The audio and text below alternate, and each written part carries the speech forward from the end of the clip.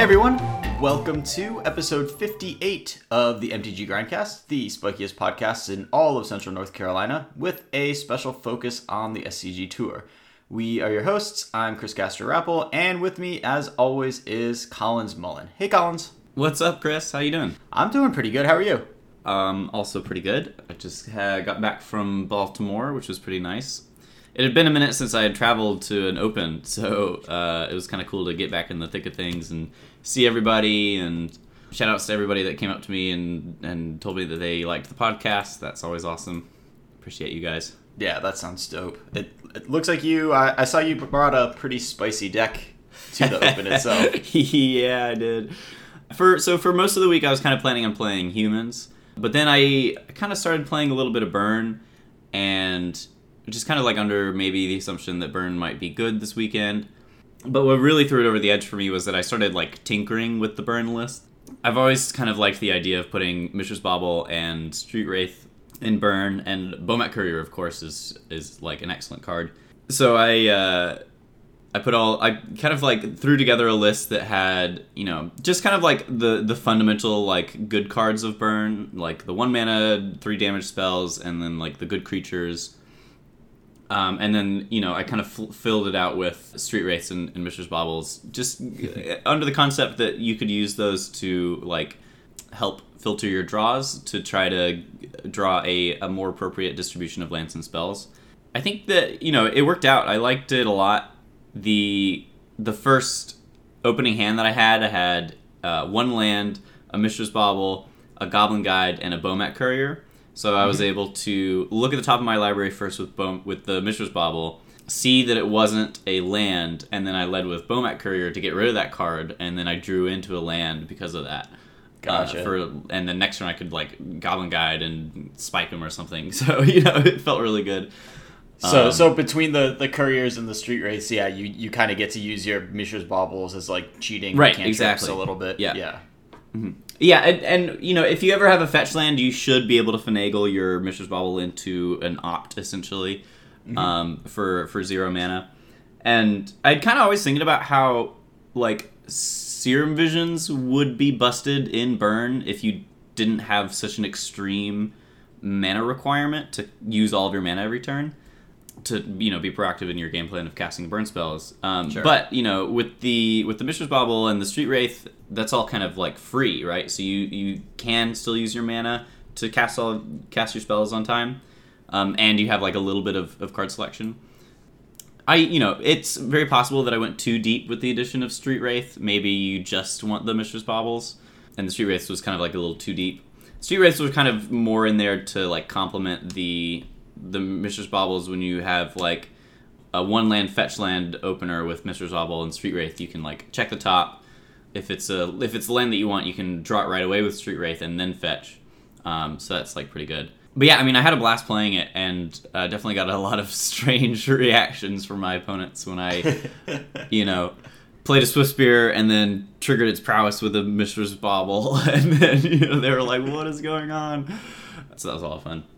Yeah, that's sweet. Are you going to keep working on this deck in the future, or, you know, what do we think about it going forward? I do want to keep on working it for sure, but it's just so hard to... I feel like this is kind of like one of the fundamental problems that I run into a lot, where, you know, I get really excited about something, and then I, you know, tune it a little bit, and then I take it to the tournament, and then from that tournament I have a lot of things to take away, and, you know, I know how to fix it better and, you know, tune it up a little more. But immediately I'm already trying to prepare for Legacy this weekend in Richmond.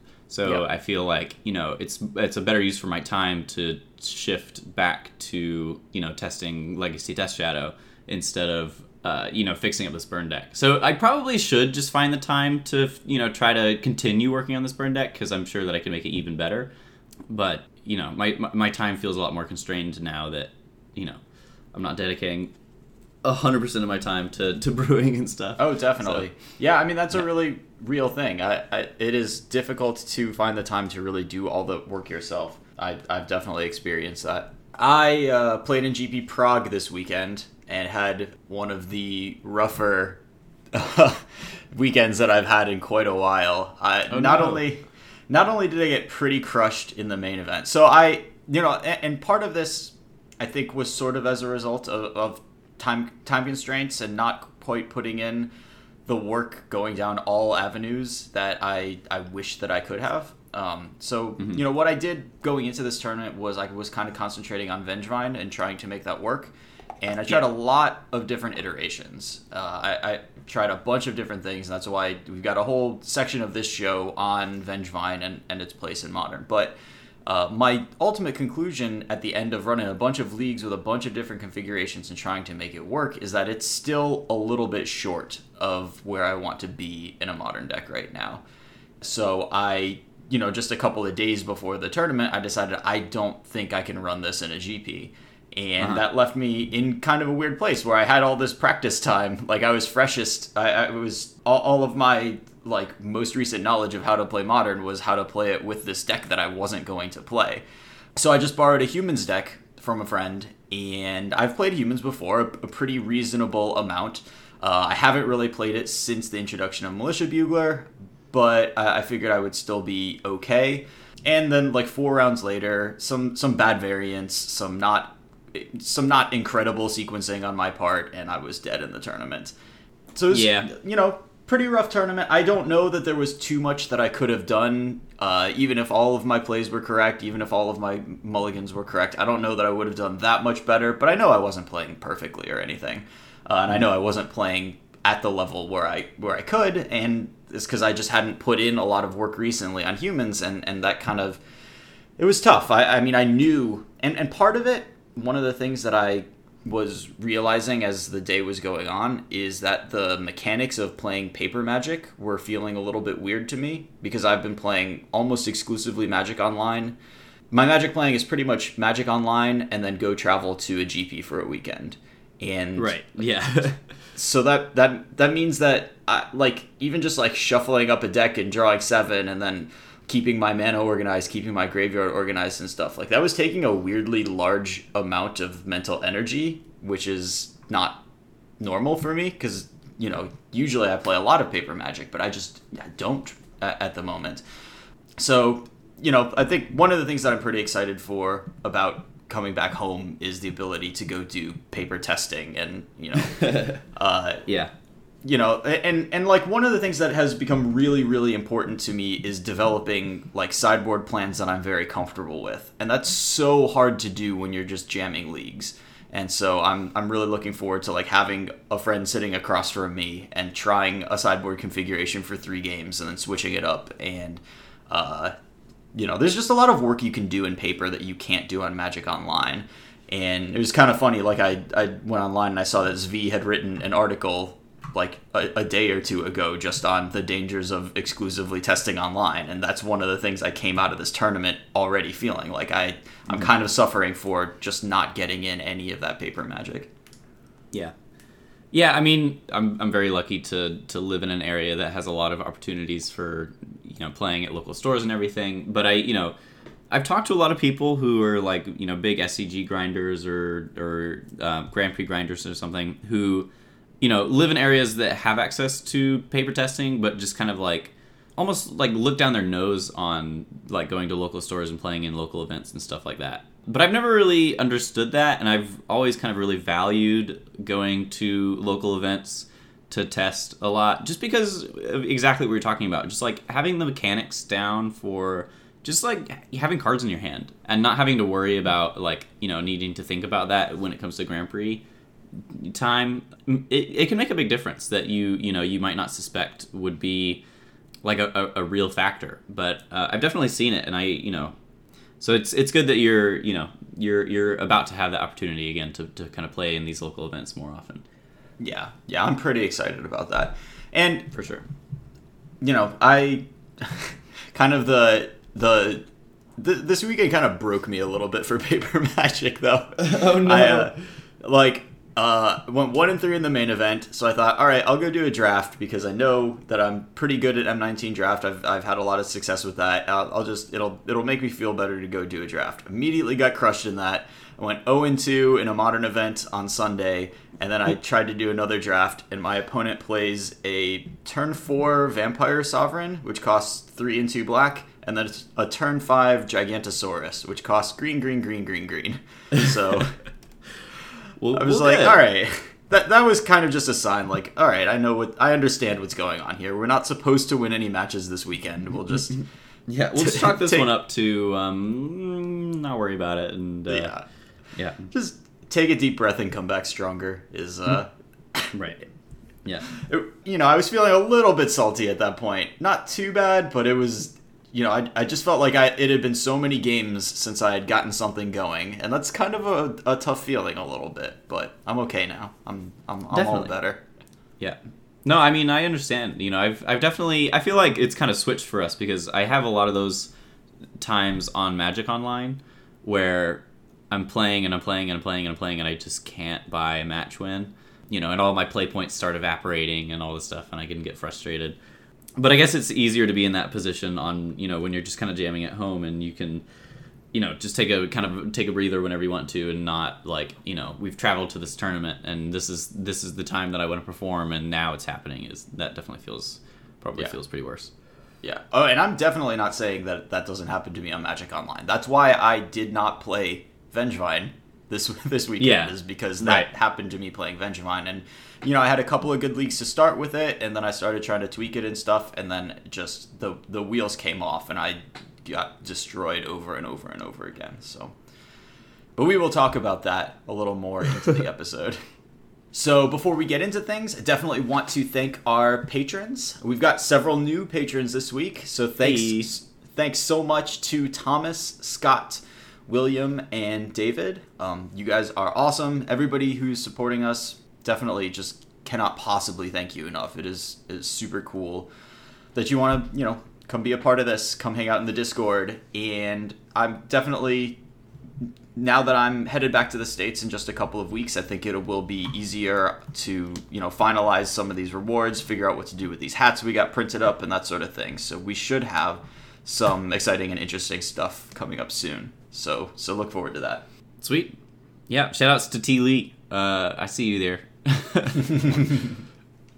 Thanks for the support. Thank you very much. All right, so we should kick off our hard Magic content with a Keeper Mall. This is one from my GP. So this is Game 2 versus Ironworks. If it makes any difference, we are down a game. I mean, it does make a difference because we're on the play.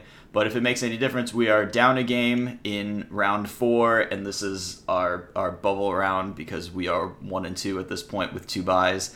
So we're kind of against it at this point. So on the play, we've got 2 Caverns, a Freebooter, 2 Meddling Mages, a Mantis Rider, and a Thalia's Lieutenant. And this is Game 2 versus Clan Ironworks. So if you want to just give your initial impressions of this hand, and then I'll talk about what I did and what I was thinking.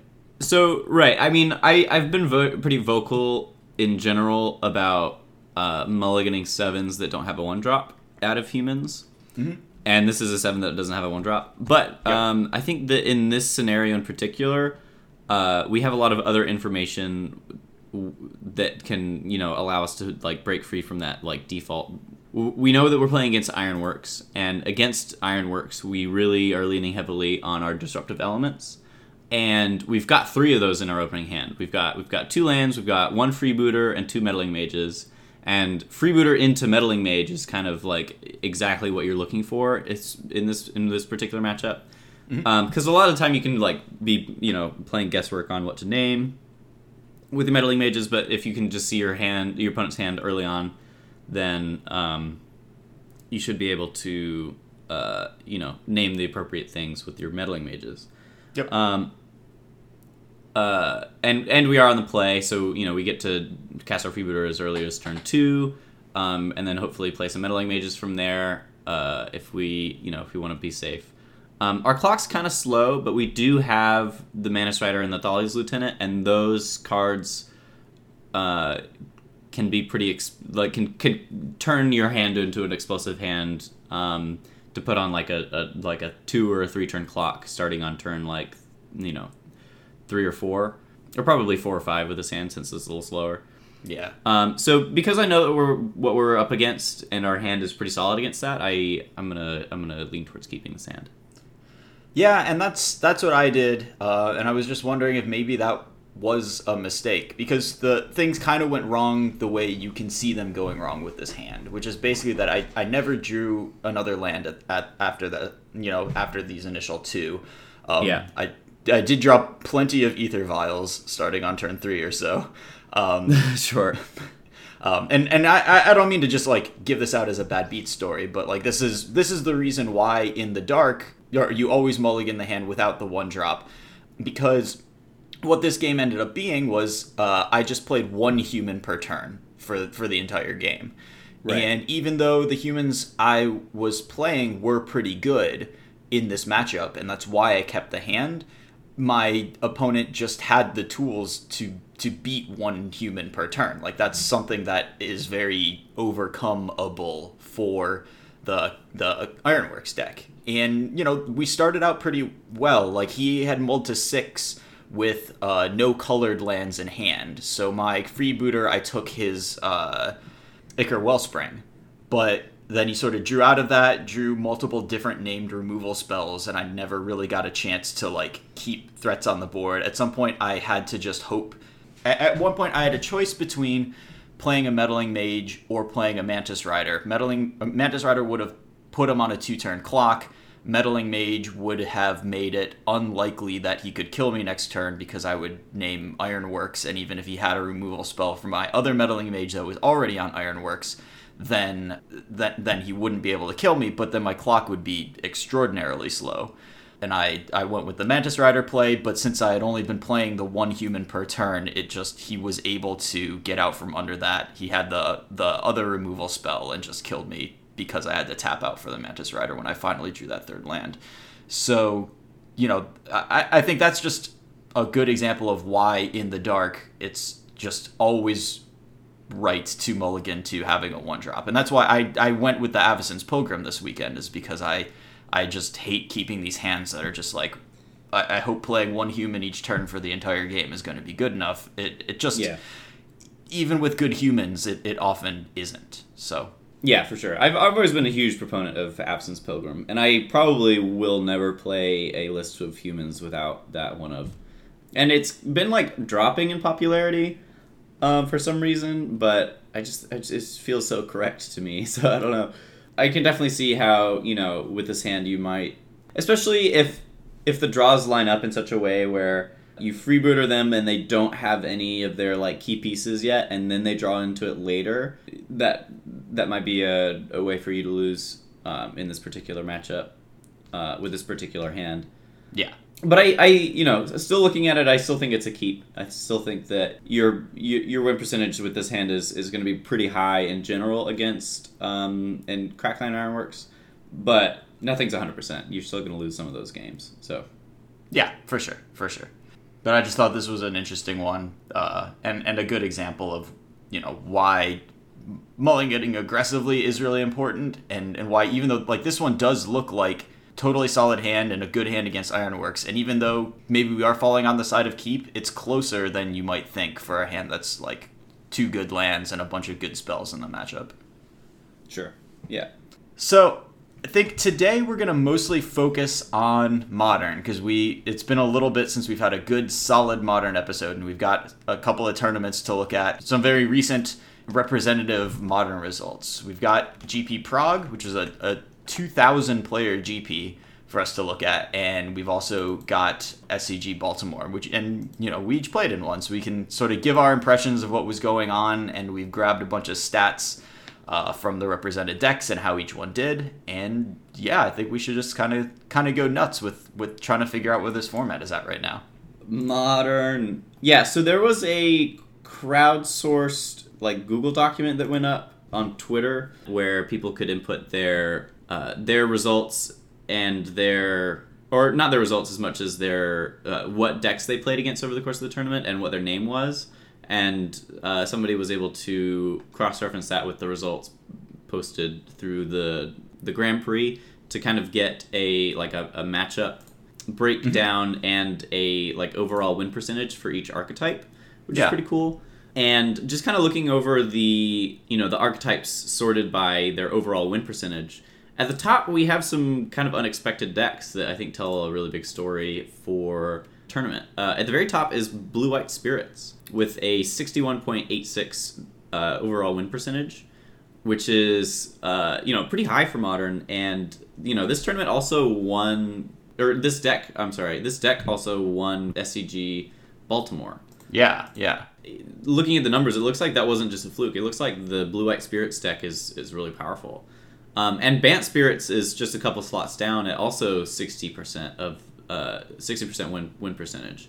So these Spirits decks are really kind of showing their power here. Yeah, and I definitely wanted to talk about those today. Yeah, Andrei Stosky played a list that was kind of like a mix between the Bant and the Blue White versions. Yeah, he had both Vials and Company in his list, which is not a super common choice. Right. And that's why it kind of feels like a mix for me, because the Blue White version is only on Vials and the Company version is typically only on collecting companies. But I really like, in theory, the idea of just playing both. It gives you, a lot of really powerful turn 1 options in both like a mana creature and the Vial, and you still have the resiliency of just like having the collecting companies in your deck just as really powerful draws to kind of like regas or whatever. So that it seems like if there's something to take away from this tournament, it's that Blue White Spirits was really one of the dominant performers kind of for the first time this weekend. Yeah. I mean, it definitely seems like a very real deck. It's doing powerful, sort of modern-oriented things, which is like playing on your opponent's end step, like waiting for them to waiting to find out what your opponent is doing before committing to the board or committing another spell. Like, I've definitely, like, in getting used to playing this deck, I have definitely walked into Rattle Chains and stuff, and maybe the win percentage goes down a little bit as people sort of relearn how to play against Rattle Chains and Spell Queller a little bit, because I'm sure that's part of the percentage of the deck, is it is difficult to play against. But not all of it. Like, the deck is good. I'm not saying the deck isn't good or anything like that. So yeah, I was watching some of the the semifinals and the finals, and even the players who had made it to the semifinals and the finals were still kind of like punting into the Blue White Spirits player and just like letting them utilize their Rattle Chains really well, all sorts of stuff that you typically want to avoid doing in that matchup. Yeah, it's a tough deck to play against for sure. If you haven't played the matchup, which I think most people haven't at this point. Like, I have thrown away a Lightning Axe into a Rattle Chains, and it felt real bad. So. Yeah, for sure. But it's hard to play around even. If your opponent has a Vial going, they're just always going to have that available to them. And if your opponent leaves it on 2 at some point, then you really got to be wary of what's going on. If they could have chosen to take it up to 3, then be suspicious. Yeah, so I've been playing a lot of Burn to test for this weekend, and in that matchup, I almost just gave up trying to kill their creatures a lot of the time, unless they gave me a really good opportunity to kill one of their guys. I just, I figured it was safer to just try to race. Because if I get caught up trying to play this control game with Burn, and they just get me with Rattle Chains, even just once, that could be the difference between being able to close it out and not. So it's it's definitely pretty tough there. And they can also flash in Selfless Spirit to get you sometimes too. Like, it's very good at protecting its Selfless Spirit, Spell Queller. Right, and it's so good at protecting that Spell Queller once it's got an important spell under it that it's a really good Spell Queller deck. Probably the best Spell Queller deck I've seen. Yeah.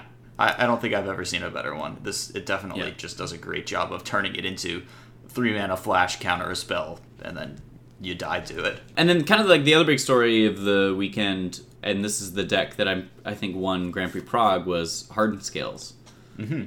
So on number 2 of our highest win percentage decks, we've got Hardened Scales at 61.64% win percentage. Peter Terbergen played that deck in Baltimore, and I think he had a deck tech, but just kind of all weekend he was preaching about how the deck was just way better than he was, and he was just getting all these insane wins just because of what the deck was doing. Felt way more busted than what he's normally used to, and he's normally used to playing just Affinity, which we know is capable of doing some really busted things. Yeah.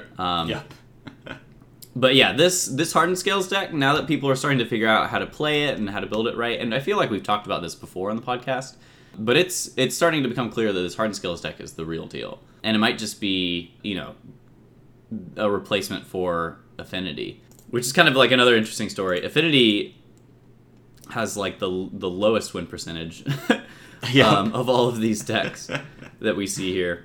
Yeah, and on this chart of matchup percentages, Affinity seems to be losing to almost everything right now.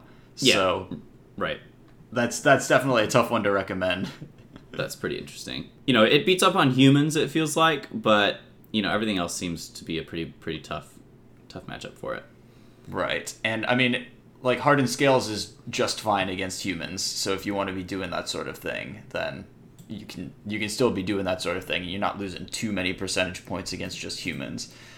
What's interesting to me here on this matchup list, and this was a little bit unexpected until I think you think about it a little bit, Hardened Scales' worst matchups looks like it's the Spirits decks and Blue-White Control. Mm-hmm. And I think that's almost entirely just because those are the decks that have Rest in Peace and Stony Silence in the sideboard. Yeah. Because I think Hardened Scales in general probably is fine against like game ones against Spirits. Like if you make a big Walking Ballista or a big Hangerback Walker at any point, although there's not much they can do about that. Yeah. So the creature decks tend to have bad matchups against Hardened Scales because those giant guys just take over the game. But yeah, that combo of like Rest in Peace and Stony Silence to just shut down all of the powerful stuff you're doing, I think that's a good way to take advantage of this deck being around, is if you can have those cards in your sideboard. Yeah, definitely a lot of interesting data here, and I'll probably end up posting the link to this spreadsheet in our Discord just so that more people can have access to it. I'm going to do that right now because there's definitely a lot of really useful information here. For sure. And then one thing that we were also looking at is just sort of like top 32 slots and conversion rates from day 2. We have sort of a metagame breakdown of day 2 of the GP. And what's kind of surprising here is that Blue-White Control is the most played deck by a wide margin. There's 380 decks in day 2, and Blue-White Control is 44 of them. Second place is Humans at 30. So Blue-White Control has definitely had a lot of success over the weekend, at least getting to day 2. And then in converting to like top 32 slots, GP Prague, we saw a full quarter of the top 32 was Blue-White Control. And then in the Open, 3 of the top 32 decks were Blue-White. And so it actually was, one of the most successful decks this weekend. And, a little bit surprising to see a reactive deck doing that, but I guess it's just got enough good matchups now that it's really coming into its own. Yeah, Blue-White Control is, I think that the players who were playing Jeskai have kind of like had their come to Jesus moment, I guess, and have probably shifted over towards this Blue-White Control build. At the Open, I talked to a lot of players who did make that switch from Jeskai to Blue-White. So I think that's just kind of like the next evolution of what control looks like in Modern, and people are finally kind of coming to that realization of Blue-White Control being the better option there. Yeah, and especially if Affinity gets replaced by Hardened Scales, then that takes away a lot of the reason to be on Jeskai, because I think Blue-White probably is stronger against Hardened Scales than Jeskai is, and not having real targets for Electrolyze is a pretty big problem there. Right. Yeah. Against the Hardened Scales deck, you're not going to be able to, utilize all of your bolts and your Electrolyzes as easily as you used to. The creatures in Hardened Scales get, really big really quickly, so you kind of got to look out for that. Yeah, but Terminus is pretty gross against that deck. Yeah, Terminus kind of, unless you have a sack outlet, then Terminus is going to be really tough. And even then, like, what are you, when you sacrifice your stuff, like... Oh, yeah, I guess you just, like, don't even have any outs to that. Yeah. So it's pretty bad for you, just all the time. Yeah, for sure. But yeah, so, sweepers in general, I guess, are going to be stronger against that deck. So, and Blue-White is definitely considered to be, the best... It's more oriented towards, like, catching up than it is to, like, keeping parity the whole time. Like, Jeskai is really good at keeping parity the whole time, but Blue-White Control is, trying to get down some sort of, like, advantage engine and then sweep up and then take over the game that way. So, that seems like it's going to fit, pretty well with that plan. Yeah. I mean, blue-white really is a Terminus deck in the creature matchups. Like, that, the entire game rotates around getting that Terminus to happen. And, so we see something like Ted Felicetti's deck list that just has, they're playing Ops over Serum Visions because that gives you just a slightly higher chance of getting a Terminus because you've got one more first card drawn per turn, one more chance to Miracle. And Ted Felicetti's even running Telling Time, which has a great chance of putting a Terminus right where you want it. So just maximizing those Terminuses in the creature matchups, everybody's still pretty vulnerable to them. And definitely you are worse against humans than Jeskai is, and I assume you're worse against spirits than Jeskai is. But in a lot of the other creature matchups, you gain a lot of ground. Stuff like Hollow One, like they don't really care about lightning bolts, but man, do they care about Terminus. And blue-white control is just prepared to take advantage of that part of the metagame in a pretty dominating way, I think. Yeah, definitely agree with you there. And just has the stronger sideboard cards because Jeskai tends not to be able to have Rest in Peace in the board. I guess sometimes they do, but blue-white is less dependent on Snapcaster, so they can even board them out in the matchups where they want Rest in Peace. And so that's a pretty nice bonus for making that switch. Yeah. Of course, at least one person on your team did not make that switch. Ben Nikolic, top 8 in the Open. Nikolic's deck list. We were laughing at him the whole weekend. As he crushed people. Well, yeah, I mean, it's Nikolic, right? He's playing Jeskai cards. He's going to do well. See, and that's the thing, is, like, it's kind of hard to take these results too seriously because Ben was piloting this deck at a very, very high percentage of what it's capable of. And I'm sure the card choices of, 3 Settle the Wreckage are right for Jeskai for that tournament. But it's hard to say play this deck when it's one of the best players in the tournament did well with it. What do we attribute that to? Right, yeah. And we were kind of laughing because his quarterfinals matchup was against Dredge. Mm-hmm. And Dredge traditionally against Jeskai is a really, really bad matchup. But Ben just had kind of stumbled into having 3 Settle the Wreckage in his main deck for this tournament, which is really, really good against Dredge. So he was able to kind of pull it out because of that. And we were all kind of like laughing in our group chat of like, when we found out he was paired against in top 8, we were like, oh, well, okay, thank God that he's pulled the trigger on all these Settle the Wreckages. Right, or else it's just like a 10% game 1, basically. Like, yeah, the settles solve that. What was his original logic behind the Settle the Wreckage? 3 settles in the main deck. Obviously, it is not to beat Dredge. So no, what's the motivation? I can't remember exactly. I think that he just kind of wanted to play. He wanted to get percentage points from people kind of like not playing around it and not naming it with Meddling Mage. He just kind of wanted to do something a little more unexpected. Just because anything that you can do to make things a little less expected is to, is going to benefit you as long as it's not costing you too many like general percentage points. And Settle's still fine, Right, so, totally. Yeah, and it definitely, it's less powerful than something like Terminus against like Hardened Scales because they have, they have the ability to play around it. They can, not attack with a manland so they can toss the counters onto it or whatever, but it's still right. Yeah. Still fine in that matchup and very good against graveyard decks like Hollow One and Vengevine. So it's kind of like a budget Terminus effect, sort of like budget as in like the amount of deck space that has to be dedicated towards making the card work, I guess. But the reason for the peaks was hilarious. Okay, yes. He told me that the peaks were in there just so that he could look at his opponent's hand, see that it was bad, and slam Jace. Yeah, that makes sense. That's what I was thinking. Like that can be the only reason for the peak, right? Is to allow, because the rest of the deck is instants, but the peak lets you play your 4-mana sorcery, right? So yeah, so he just he just wanted to be able to look at his opponent's hand, see that it was bad, and not have to worry about it. And I think that's more like a mental thing than anything else. But I just thought that was funny. Yeah, I mean, that is the tough part. Like playing, 4-mana Planeswalkers in Modern. That has been one of the reasons that I don't do it because it's so hard to pick your spot there. Sometimes you cast it and it's the perfect thing to do and your opponent just slumps down in their chair and they're like, all right, you called me and you got it. But sometimes they just untap and kill you. So I totally understand where he's coming from with that peak. I don't know that, I could just get behind this as the correct way to play Jaces forever, though. Right. Yeah, who knows? But, he definitely enjoyed memeing on people this weekend, and it worked out for him, so you gotta give him props for that. Yeah, definitely. I mean, my main concern with Peak, I think Peak is a fine card.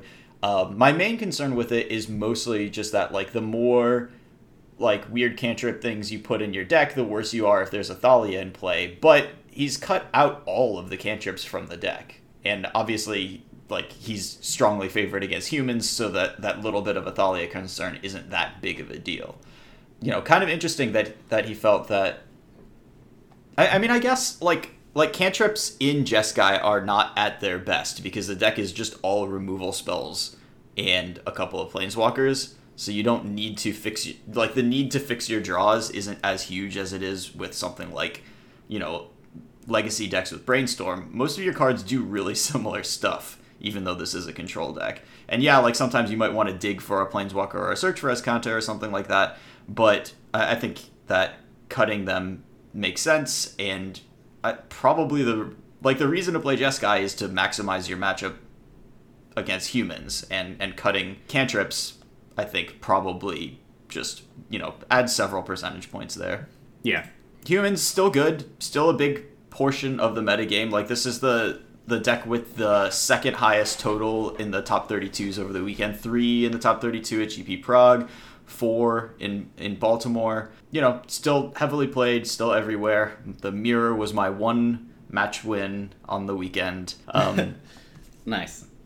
But... yeah, I mean, humans... I think that, honestly, though, the success from humans is mostly due to the fact that it's just so popular that somebody playing humans is going to find their way into top 8 of these events. I actually don't really know if humans is that great of a choice right now. It's just really geared towards, and it's also really hard to outmaneuver your opponents with humans. I was kind of talking about this theory with Dylan on the car ride back, where we really want to play decks that give us the opportunity to outplay our opponents. And decks like humans and burn and a lot of the decks on here kind of don't give you that opportunity to leverage any play skill advantage that you might have. So and this might be part of why you had the weekend that you did, was because a lot of the times humans just kind of you can do a lot to mulligan better and all this other stuff, but when it comes to the nitty gritty of outplaying your opponent, it feels like that part of the game is kind of done for you a lot of the time with just whatever draw that you have.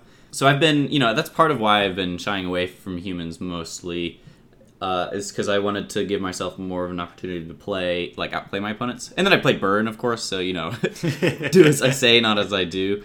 But yeah, that was definitely a concept that has been on my mind lately of, finding decks that give you an opportunity to really have a lot of play to them. It's been something that I've been thinking about more and more lately. Yeah, I get that. I mean, when you don't have a Vial in play, humans is just kind of a clumsy deck. You just play your cards in order, and you make your choices with Kitesail Freebooters and Meddling Mages, but there's a ceiling for how good those choices can be. There's no sandbagging, a removal spell, for a particularly opportune moment or anything like that. There's just play your guys in the correct order, make good attacks and blocks, and certainly better players are going to do better, worse players are going to do worse.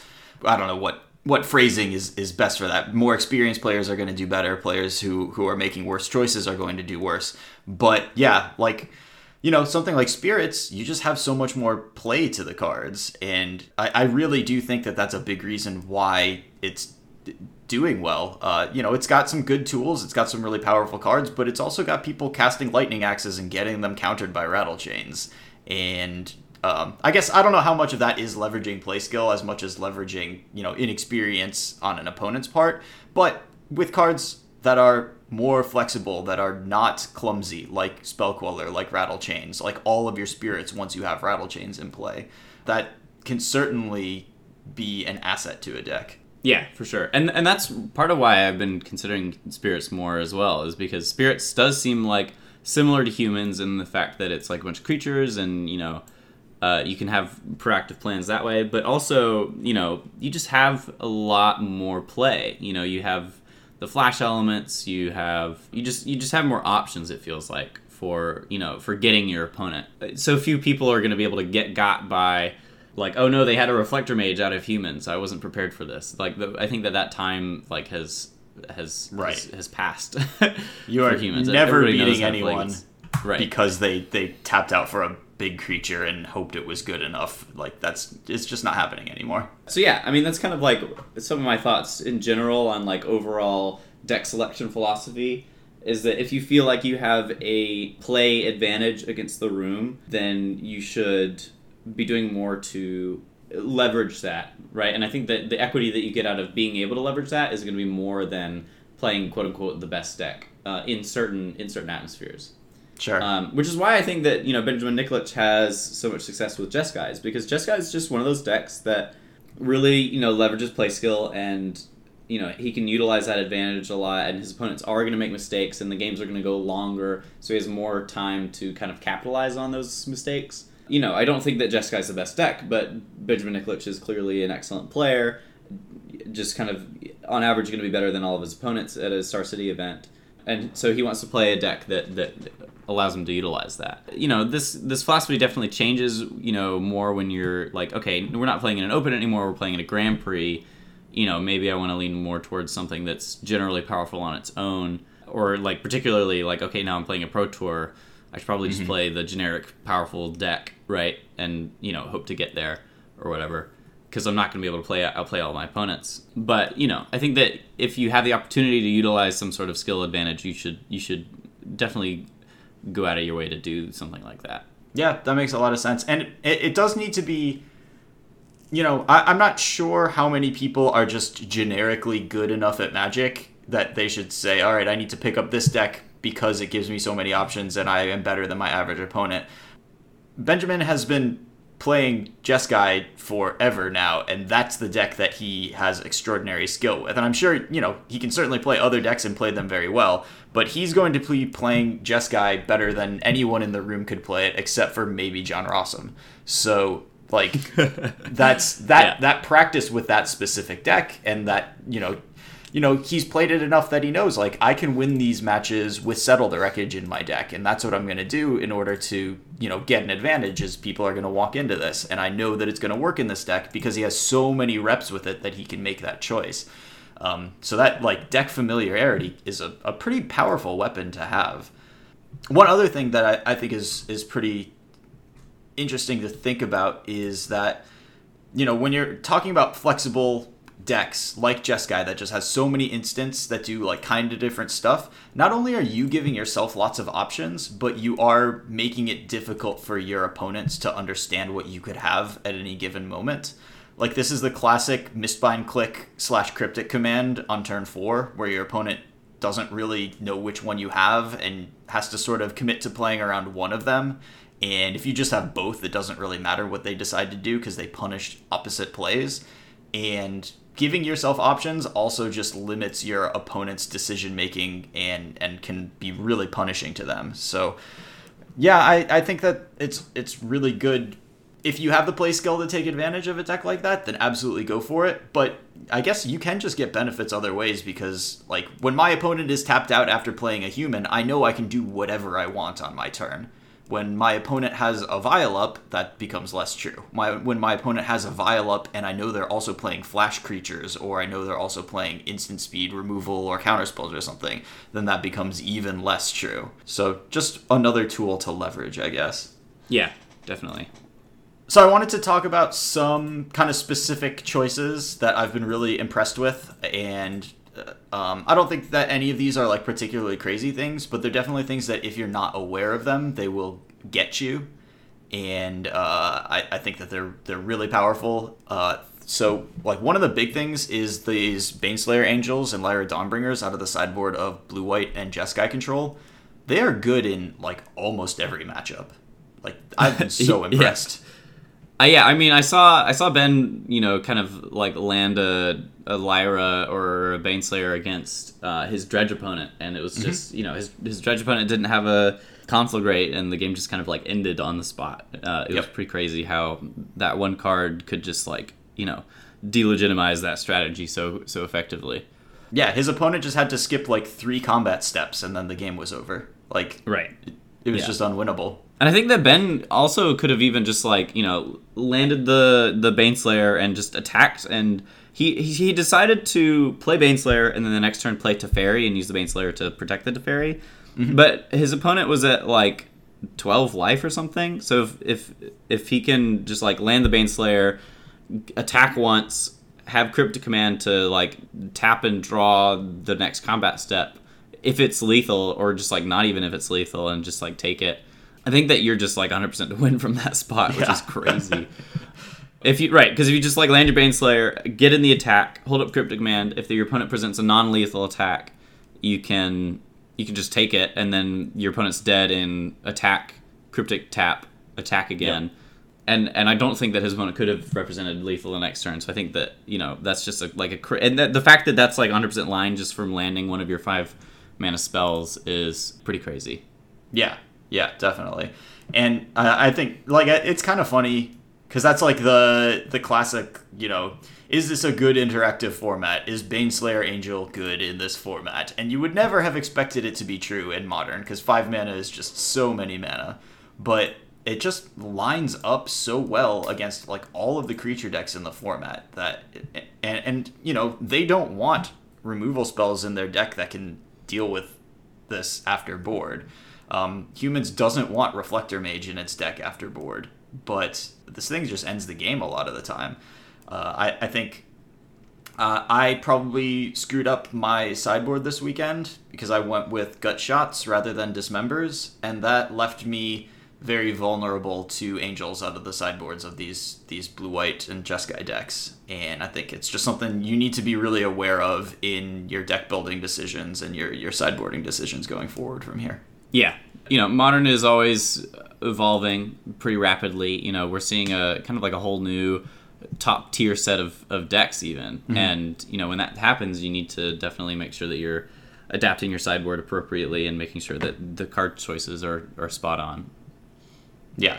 And you got to be boarded for the post-board games. Like, I'm playing against a control deck, I'm just going to bring in a couple of Thoughtseizes for a couple of removal spells. Like, doesn't cut it if their sideboard plan is specifically adapted to deal with that sideboard strategy.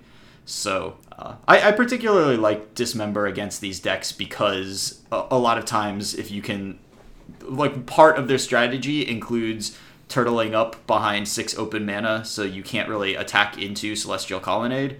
And if you ever get to just dismember the Celestial Colonnade, that's probably game. So I do like that kind of sideboarding strategy against Blue-White and Jeskai. Yeah, for sure.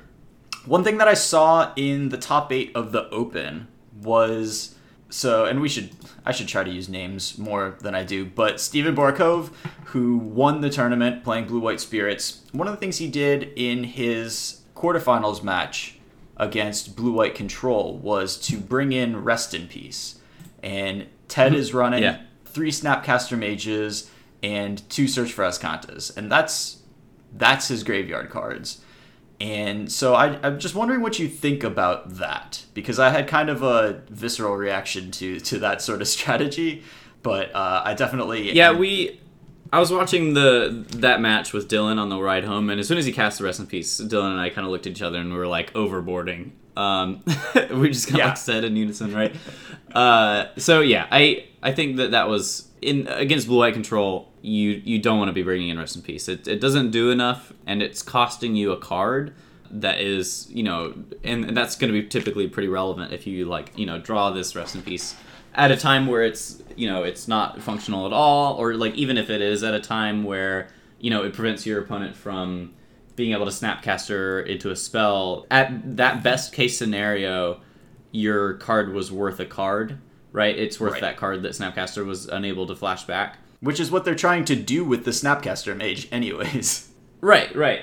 But, if you look at it that way and you say, okay, my best case scenario is that this Rest in Peace is worth a card, or something like that, then, just make it an actual card in your deck and make it like a creature that can attack that they are going to need to Snapcaster a removal spell for.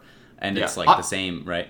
If they Snapcaster a Path on your 2-mana creature, that's a better result for you than them playing Snapcaster and you have Rest in Peace in play. Yeah. So, yeah, agreed. So that's definitely a little... That was a little weird to me. I could be convinced in some specific matchup that it is right if the card advantage represented by Search for Azcanta and Snapcaster Mage is just so important to the matchup that you can't allow it to happen to you. But that seems to me to be if it was some sort of matchup where the games would go quite long and that's what's really at stake here. I don't think that Spirits actually loses because their opponent had Search for Azcanta early and then managed to flip it. Spirits is the tempo deck here, and they're trying to end the game quickly, and taking a break to cast Rest in Peace to keep your opponent from getting some card advantage in the mid to late game feels like Burn definitely doesn't want Rest in Peace against Blue-White Control. I don't think Spirits does either, and it just didn't look great to me. Yeah. I think that was a mistake. Spirits, definitely benefits a lot from having Rest in Peace in their sideboard. For sure. And I'm sure it was really good for him over the course of the weekend. But yeah, in that one specific spot, I didn't like it as much. Yeah. So I just wanted to talk about that for a little bit. Sure. Ironworks, over the past couple of weeks, has developed having a couple of Sighs in the sideboard. Yeah. So Dylan played Crack Clan Ironworks last weekend, and he said that the Sighs were just really, really beautiful to kind of have an alternative game plan against a lot of the hate that was being presented. It's kind of like the Empty the Warrens of this Ironworks deck, where if your opponent has a Rest in Peace or something, you could just cast Sigh and then cast a bunch of artifacts and make 5 Thopters or something, and that sometimes can just win the game on its own, which is pretty crazy. Yeah, definitely. And it kind of plays a double role here. It's kind of like the Empty the Warrens plus the pieces of the puzzle, part of the story. Yeah, not to mention the fact that it can just generate you a bunch of value on its own. Yeah. We forget about his activated ability because a lot of times it's most heavily played in Standard, and over the course of a match might draw 1 or 2 cards with its activated ability. But that can be a lot more relevant. If your opponent has a Stony Silence out, you can sacrifice your Terrarions and your Chromatic Stars to Sigh, and you can draw the card. So that's a really powerful way to get through that hate card. And I think it comes in as a good blocker, a good bunch of blockers in matchups where just buying time against attacking creatures is important. So this is a great innovation, I think. Yeah. Right. And it also kind of works on the theory of sideboard juking your opponent a little bit, where they're boarding out all their removal spells, and then you can bring in this 4 toughness guy that is really powerful to just be a brick wall against a lot of things if they boarded out their removal spells and everything. Reflector Mage is one of the cards that humans I think should be cutting in this matchup. And then your opponent lands a Sigh, and you're like, oh man, I kind of wish I had that card back. So yeah, when I played against KCI, my opponent showed me a Sigh, and then I realized I needed to bring in Staticasters in this particular matchup because I just didn't have any other way of beating that card if my opponent was actually doing things after casting it. So right, yeah, for sure. So yeah, definitely a really powerful card. But yeah, definitely a juking card. You don't want this main deck. It's just gonna let them use a Fatal Push or use a Path to Exile or something, and that's really miserable. Yeah. But yeah, I'm glad you brought that up because that was one of the cards that really impressed me over the weekend. And yeah, I think that moving forward will be a staple in Ironworks. So yeah. Be prepared. It's great. It's definitely excellent. All right, so to focus down a little bit, I kind of want to talk just for a little while about the time that I spent working on Vengevine and sort of thoughts that we've had about the deck. I know you've played it a little bit, and both of us have chosen not to bring it to an actual tournament. Yeah. And I think that's really the place that I've ended up on it. Deck is very powerful when it works. I had a couple of leagues that it just felt like the easiest Magic that I've ever played, almost. Just make a bunch of 2/2s really early in the game, or make 2 Vengevines early on. The problem is, with decks like these, and this is not like a surprise that this is the problem with the deck, but the problem is absolutely one of consistency.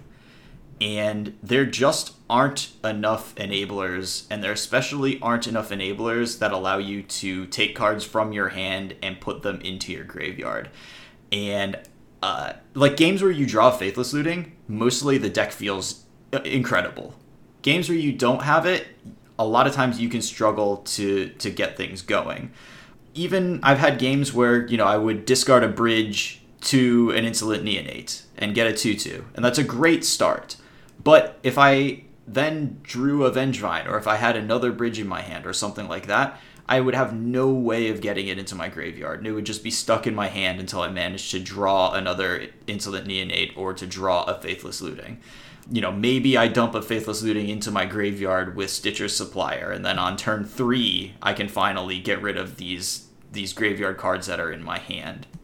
And ultimately, finding the balance between enablers, because all of the enablers past Faithless Looting, Insolent Neonate, and then Stitcher's Supplier, all the enablers are like pretty bad. And so finding the balance between graveyard active cards and enablers is really difficult, and it's hard to get those percentages right. Like, one of the things that Dredge is really good at is that the cards that say Dredge on them are both sort of payoffs to get in your graveyard and enablers in kind of a weird way. Like, if I am casting Faithless Looting and I don't have any graveyard active cards in my hand, I don't have any Prized Amalgams or Bloodghasts or whatever, but I'm discarding Dredge cards, then that's a payoff for my Faithless Looting, is that I'm discarding 2 Stinkweed Imps. At the same time, like, getting them into my graveyard enables my deck by putting more cards into the graveyard. The divide between enablers and payoff cards in Bridgevine is very clear. You have enablers and you have payoff cards, and if you draw them in the wrong percentages, your deck doesn't work anymore. And it's hard to build the deck in a way that makes that very likely to happen. And so I think we see, different approaches in, nobody has quite settled on anything. Joe Stempo had some more success with the deck in the Open this weekend. His team made the finals of the Team Open, and then here he got a top 16 finish with straight black-red Vengevine. No way to remove enchantments, just very straightforward. He was running, 5 Sacrifice Outlets and Bloodghasts, and he wasn't running any of the bad enablers. No Cathartic Reunions, no Corpse Churns, nothing like that. Just kind of maximizing on the cards that are like decent Magic cards. And then we see a pretty different approach in the one deck that managed to top 32, Prague. Ricardo, I'm not going to try to pronounce his last name because I would completely butcher it. But this list has no Bloodghasts in it, so cuts some of the graveyard payoff cards and runs 4 Grisly Salvages. So some very direct, like, I want more enablers and I don't need as many of these payoffs. All I care about is getting bridges and Vengevines into my graveyard and making that work. So we definitely haven't settled on a spot where we understand what exactly is the right ratio of these things, and I'm not sure there is a correct ratio to hit to make it happen a lot. Having a 2-mana card like Grisly Salvage in your deck really slows down what the deck is doing. And so it has been difficult to find a sort of consistent setup that works often and is also doing powerful, fast things. Yeah, some of the fixes I've seen for some of those problems have been... So I've been kind of preaching Shriekhorn for a little bit now as like an additional 1-mana enabler. Yep. Just, dump 6 cards in your graveyard over the course of 3 turns, I guess. And then I've also seen some people testing out Haunted Dead and what's the other one? Rotting Rats.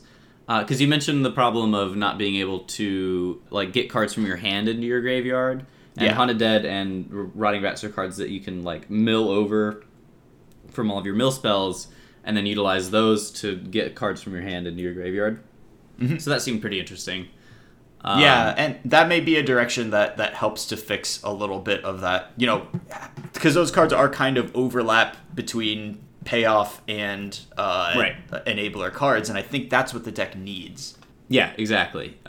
So I think that it feels so much like if we can just find that that good ratio, then all of a sudden this deck becomes perfect or whatever. But finding that ratio, like you said, seems like it's going to be a really, really difficult task. Yeah, like if I could pick 3 of the 7 cards in my hand every game, I would win 100% of my games with this deck because it's just doing a completely broken thing. But when you don't get that, it fizzles pretty hard. And it's also got some other serious issues that if the deck were more consistent and more consistently straightforward and powerful, these issues could be worked through. But right now, when the deck is just kind of struggling to do its thing anyways, these issues get kind of damning, and it's difficult to justify putting in the energy to try to solve them in the best way possible. One of them is just, that Graveyard Hate is very good against you. If they put a Leyline into play, you're in a lot of trouble. So Joe's solution to that is just say, all right, I'm just going to assume that doesn't happen to me, which I kind of understand. I'm pretty into that. I think he brings in Crypt Breakers as a possible way to grind through some Graveyard Hate, but realistically, if Leyline comes into play, he's not winning that game. And boarding in naturalize effects, whether it's Destructive Revelry or Nature's Claim, it has felt a little bit just the deck already has trouble having enough payoffs and enablers. Once you start putting in disenchants, your ratio gets pretty bad. Ancient Grudge at least is graveyard active, but yeah, those post-board games where I was trying to be prepared for Rest in Peace or Leyline mostly just ended poorly for me, regardless of whether they had it or not. So that's a tough issue. Other issue is one of mana in the deck. I love that Joe just went straight red-black. Fetch lands, Blood Crypts, Blackcleave Cliffs, 1 basic land. I think that's totally fine. The problem is that when you are splashing a color and you also want to have a basic or 2 for Field of Ruin and Path to Exile purposes, and I guess for fetching against burn purposes, the deck is really colored mana intensive. If you're running Bushwhacker, that costs double red, but you also want to be able to use all of your mana to cast Gravecrawler when you've got that combo going on. And I've had games where, I tried to protect my life total, so I fetched either a swamp or a mountain early on, and then I just lost because of it, because I needed all the colored mana of very specific colors that I could make 2 turns later. And so once you're at a point where you have a couple of duels of your off color and a basic or 2, it becomes very easy to get really awkward mana draws. Yeah, I definitely ran into a lot of those problems testing out the white splash for Wismere, where sometimes I would just mill over the one white shotgun I had in my deck. Yeah, and then that was just that was it or whatever. I can definitely see the problem, and you definitely can't afford more than one. It feels like off color shock because of the problems that you're presenting, which are I feel very accurate. Which are your mana is really difficult. You have a lot of color requirements for both black and red. Yeah, and it's just pretty tough to make it work. And then one of the other things that kind of bothers me when I'm trying to make my starting 60 is that Goblin Bushwhacker is quite... It's hard to say that Goblin Bushwhacker is good. Goblin Bushwhacker feels necessary, and it feels like it's patching up a deck that's not quite getting there. You need to push through that last damage, you need to get past the 3 toughness guys in humans, and Goblin Bushwhacker is good at those things, but it's doing so at kind of a tremendous cost to the deck. Because it's neither graveyard active, nor is it graveyard enabling. It only does a thing when you're already doing your thing. And the fact that that's not win more, the fact that that's necessary in a bunch of matchups to make the fact that I got several zombies off of my bridge, and now I need this Bushwhacker so that they can actually deal lethal to my opponent, that's kind of the last thing that makes me feel like, all right, I kind of just want to shelve this strategy for now and maybe come back to it if we figure out some other way to make the whole thing work. Yeah, that makes sense. So, unfortunate. It is a fun deck. It is a really cool deck. But, yeah, it's just not quite working for me right now. Yeah, I mean, I've also put it on the shelf for the time being. Haven't been tinkering with it. Haven't really been trying out as much stuff. A lot of that has been due to, my time constraints, but also a lot of that has been due to me also kind of getting frustrated from, not being able to find the appropriate 60. Right. Yeah, and I just had one match where I mulliganed to 5 at least one game every match. One league where I mulliganed to 5 at least one game every match, and after that it was just a little too frustrating to keep going with it. Fair enough, Yeah. Sometimes you gotta give yourself a breather. Yep, and that's what I did. I guess that's probably enough complaining about this deck. Yeah. So you are going to the Open this weekend playing some Legacy. Do we have any thoughts on what... We don't have to do a whole, full section on Legacy. We've already talked for quite a bit on Modern, but do you have any ideas what you're going to play this weekend, what the metagame's going to look like?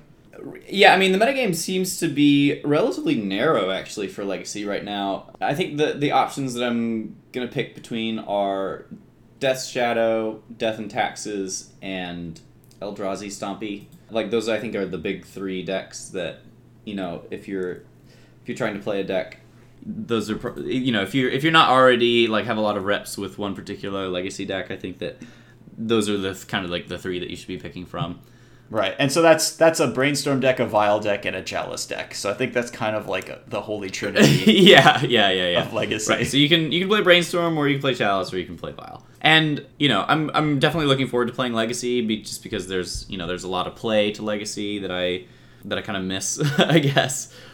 From trying to jam all these graveyard and burn decks where the play is more in your deck construction than in the actual gameplay itself. But yeah, I'm going to be testing out Death Shadow, when I get the chance this week. I'm also going to be testing out Death and Taxes.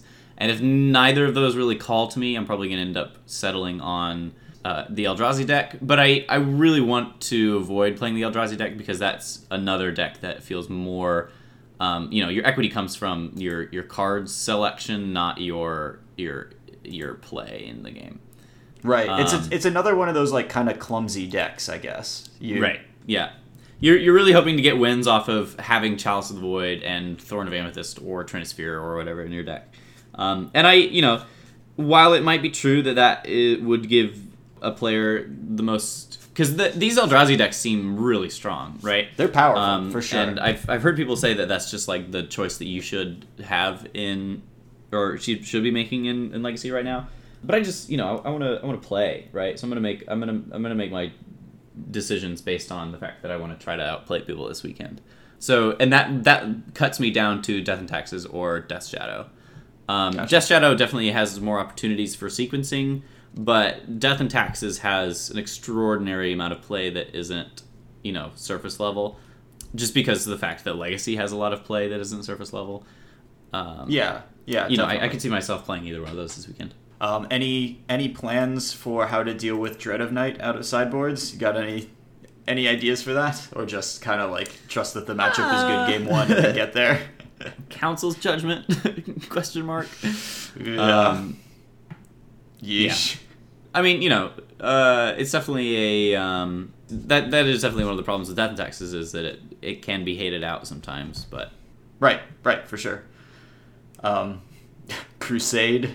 What creatures get +1/+1?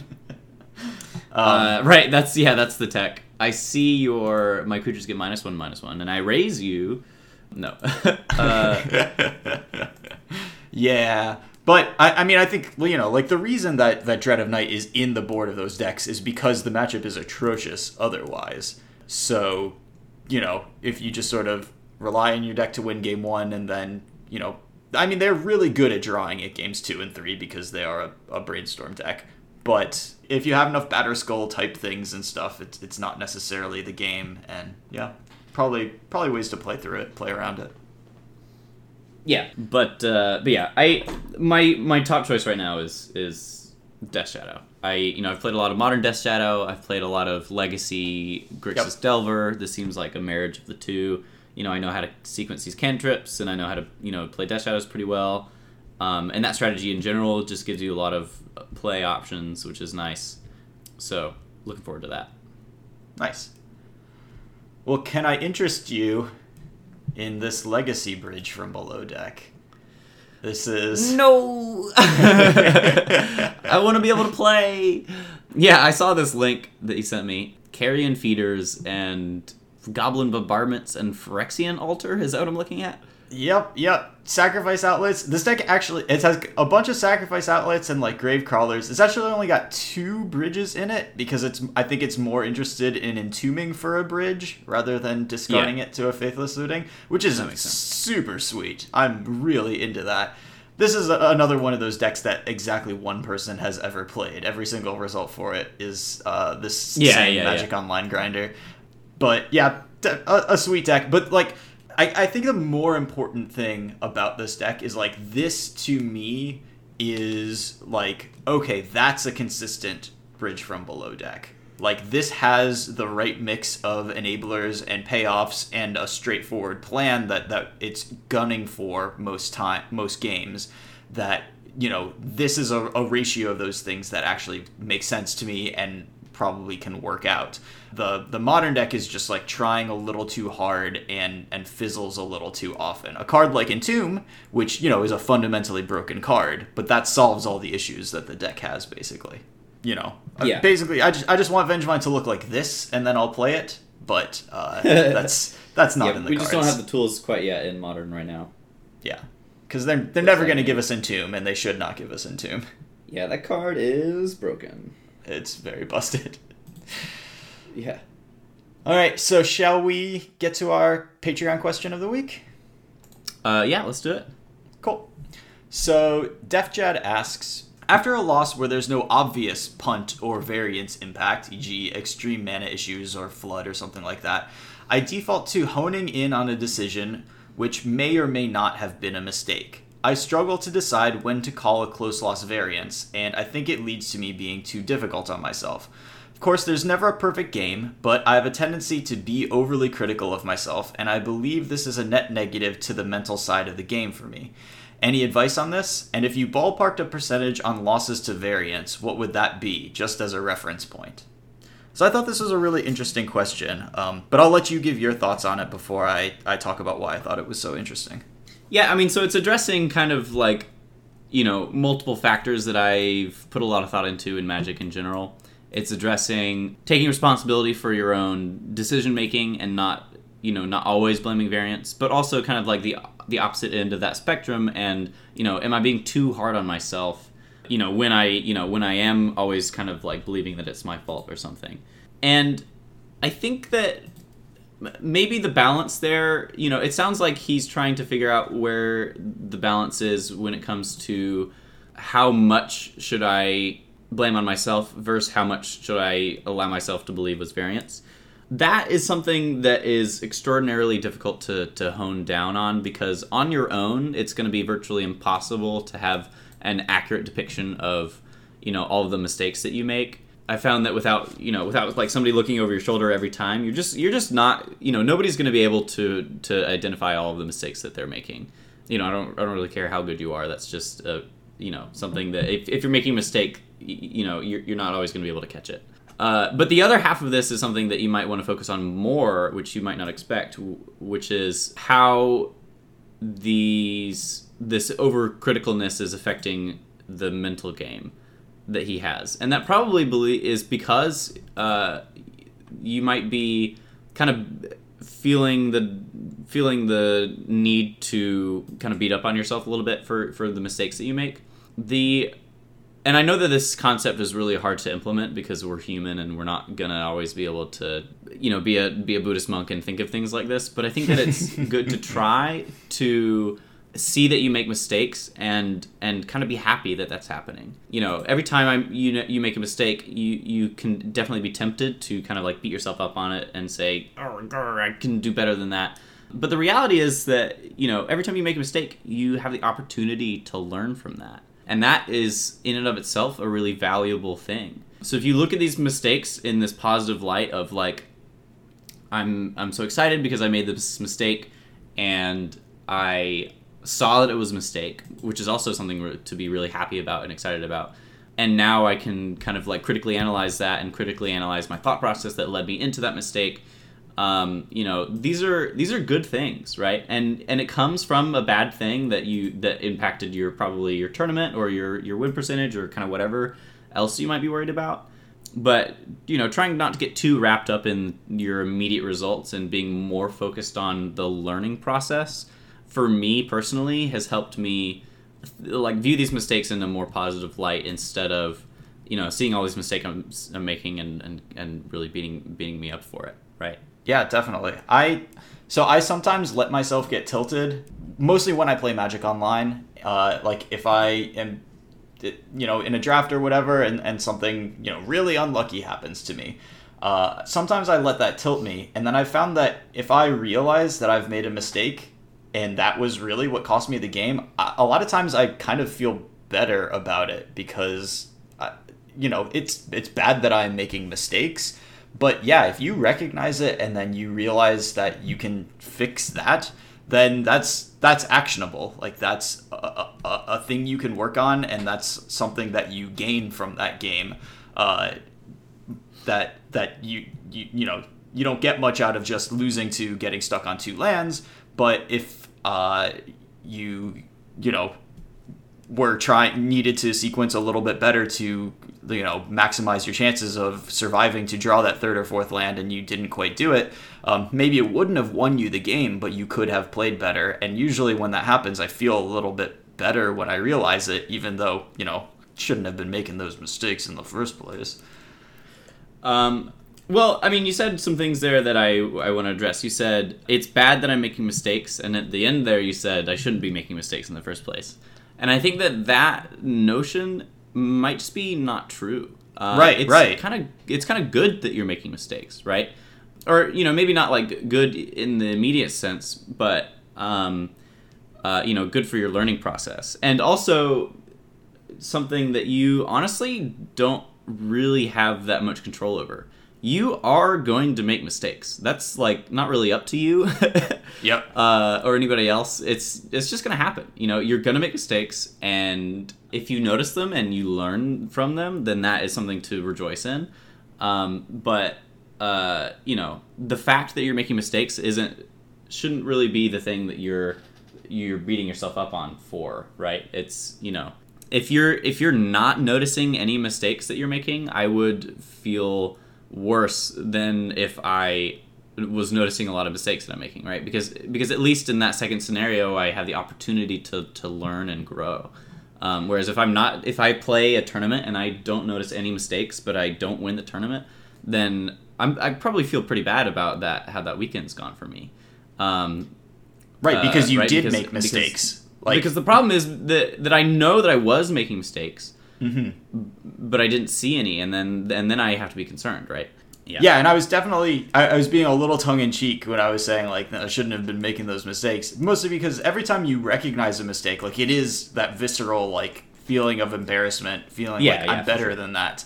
But mm-hmm. yeah, I think that when you do recognize that mistake, that's a huge payoff. But that reaction of, I'm better than that is, I'm sure that's something that everybody has. Like, I have that too. Like, I make mistakes and I'm like, come on, Collins, you can do better. But I think that statement comes from kind of a bad place in all of us. That belief that, that we're somehow above making mistakes is something that I think that all of us have. I definitely have it. I'm not going to say that I'm enlightened somehow beyond that. But I do think that it is important to recognize that we're really not above our mistakes. We, it's just something that we're going to have to learn to deal with. Yep. Yeah, definitely. And I think one important thing as well is it's interesting that Def Jad leads this question off with after a loss. And this is when this all comes in. And I think it's really, really important to disconnect this from winning and losing, because it's so easy to, and I'm as guilty of this as anyone, it's so easy to identify a mistake you made and then just sort of push it to the side because you won in spite of it. But that mistake that you made in that game is exactly as important as maybe not for your tournament results, but the whole point is to get better at Magic. And that mistake that you made that didn't matter in a game is exactly the same as if you made that mistake and it cost you the game. So I think separating that, figuring out if, there's no game that's lost entirely because of mistakes or entirely because of variance. It's going to be a mixture of the two. And I think figuring out whether a loss is variance or a mistake is kind of missing the point of having identified the mistake. If you identified a mistake you made, then that's good and we can work from there. And who cares if that's the reason that the game ended the way it did? That's right. It feels worse. If you're 6-1 and then you lose a match because you made a mistake, that feels a lot worse. But once you're a week removed from the tournament, the mistake is identical, basically, whether or not it actually had an effect on the game. And, it is true that losses bring more attention to the mistakes that we make, right? Because if we win and we make a mistake, then we're not really, we don't feel the need as much to go back and identify mistakes. But losses are kind of like something that gives you the opportunity to take that self-reflection on what went wrong, right? So that's kind of like one of the benefits to losing almost is, whenever you lose, that incentivizes you to check yourself a little bit, which can be helpful. Yeah, definitely. Yeah, and then kind of like the last part of this question, if I ballparked a percentage on losses to variance, what would that be? I think it varies so much from player to player. But like in general in the game of Magic, I think like the best players in the world lose probably most of their losses to variance. Yeah. Well, not even. I think that they lose like 2 matches or so at a Grand Prix to variance or something. So like if that's true, then in theory, if you play perfectly, you will top 8 a Grand Prix, right? But even the best players in the world don't top 8 a Grand Prix, which I think goes to show that, See, I wonder if that is true. Out. I wonder if with perfect play you would top 8 the majority of Grand Prix you play. It's just so hard. And I mean, ultimately, like, it just doesn't. This is not an important thing to figure out, because we got to play as best as we can, and whether you lost or won, if you made the mistake, you got to try to fix the mistake in the future. And, I do think it is important to not beat yourself up because of a mistake. It's easy to beat yourself up, and these are all things that I've done and try not to do as much. But, when you identify something that you did that cost you a game in a situation that match really mattered, it's tough. But I think that, figuring out that it's something you did wrong, and then we can get better and not do that in the future, like, you are coming away with something valuable from there. Right. Yeah. Yeah, like, it's easy to, like, go to a Grand Prix and then make mistakes and then feel really bad about that, because in our mind, the whole notion of playing at a Grand Prix is, like, when we're trying to perform, right? Like, these are the matches that matter, right, is what we tell ourselves. Absolutely. But the reality is that in every tournament that you play, it's all just part of that journey, where the mistakes that you make in that tournament are part of you learning and growing. And, you'll have your opportunity to perform at, the theoretical next one, right? Where you're always going to have opportunities to perform, and we're always performing. But at the same time, we're always learning, right? So even if you're like, you feel like you're playing the match that in this moment is like the pinnacle of your Magic career. If you win this match, you get to make the top 8 of this Grand Prix, and it's going to be great. Even though that might feel like the time where you need and want to perform, that in and of itself is also just part of your journey. It's not the last match of Magic that you're going to play, right? You're going to continue to play more after that. So, I think unless it really messes you up psychologically. Right, yeah. Thinking of it as additionally part of your journey instead of I want to perform right now, even when you're playing at the highest level, it's going to be better. Yeah. Yep. I completely agree with that. Just I'm ending this, sort of tour of Europe where I've gone to a bunch of European GPs, and I'm walking away like I didn't finish any of these GPs even at 12-3. Like my best finish is a couple of 11-4s. And, that's a little bit, I don't feel great about that. I would love to, I played in a bunch of GPs. I would love to have top 8'd one or qualified for the Pro Tour, or at least like gotten a solid like 12-3 or two 12-3s or something. But, this isn't like the end of me playing GPs or anything like that. This is just like one stage where I'm trying to get my technical play better, because I think that is by far the weakest part of my game is sitting down and playing all of my cards in the correct order and not casting things too early and mulliganing properly. And I definitely, that is to me something that is kind of difficult. I'm much better at identifying a deck that I think is good. I'm pretty decent at tuning sideboards. I am still working on not making, kind of silly mistakes sometimes. And that's, I can think back to several moments where I just did silly things that cost me matches that could have, if I didn't screw up and, there was one match that I lost because I just didn't activate a Walking Ballista in response to a removal spell on it. And that cost me a game in a match that if I had won, that was a GP where I won 11-4. Maybe I would not have gone 11-4 if I had not just screwed up this one silly thing. But that's also just part of I'm practicing. I'm trying to get better, and that's like you said, that's part of my journey right now. Yeah, for sure. And it's it's kind of good to take that time to self-reflect on that. Yeah, so I'm glad we talked about it.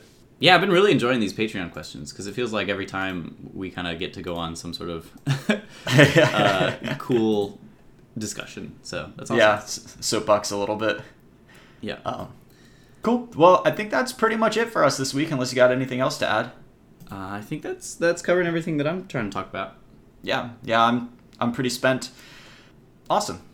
So thanks to Def Jad for that question.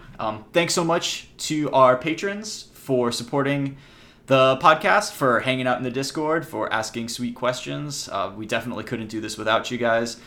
If you would like to become a patron, we would super appreciate it. Just head over to patreon.com/mtggrindcast, or you can find it, there's links to it on our site, mtggrindcast.com, where you can also find links to Collins's personal coaching services. Definitely check it out. You can also find links to our Twitters. I am tweeting from @mtg_grindcast, and Collins is also on Twitter. @CollinsMullen. Thank you guys so much for listening, and have a great week. Peace.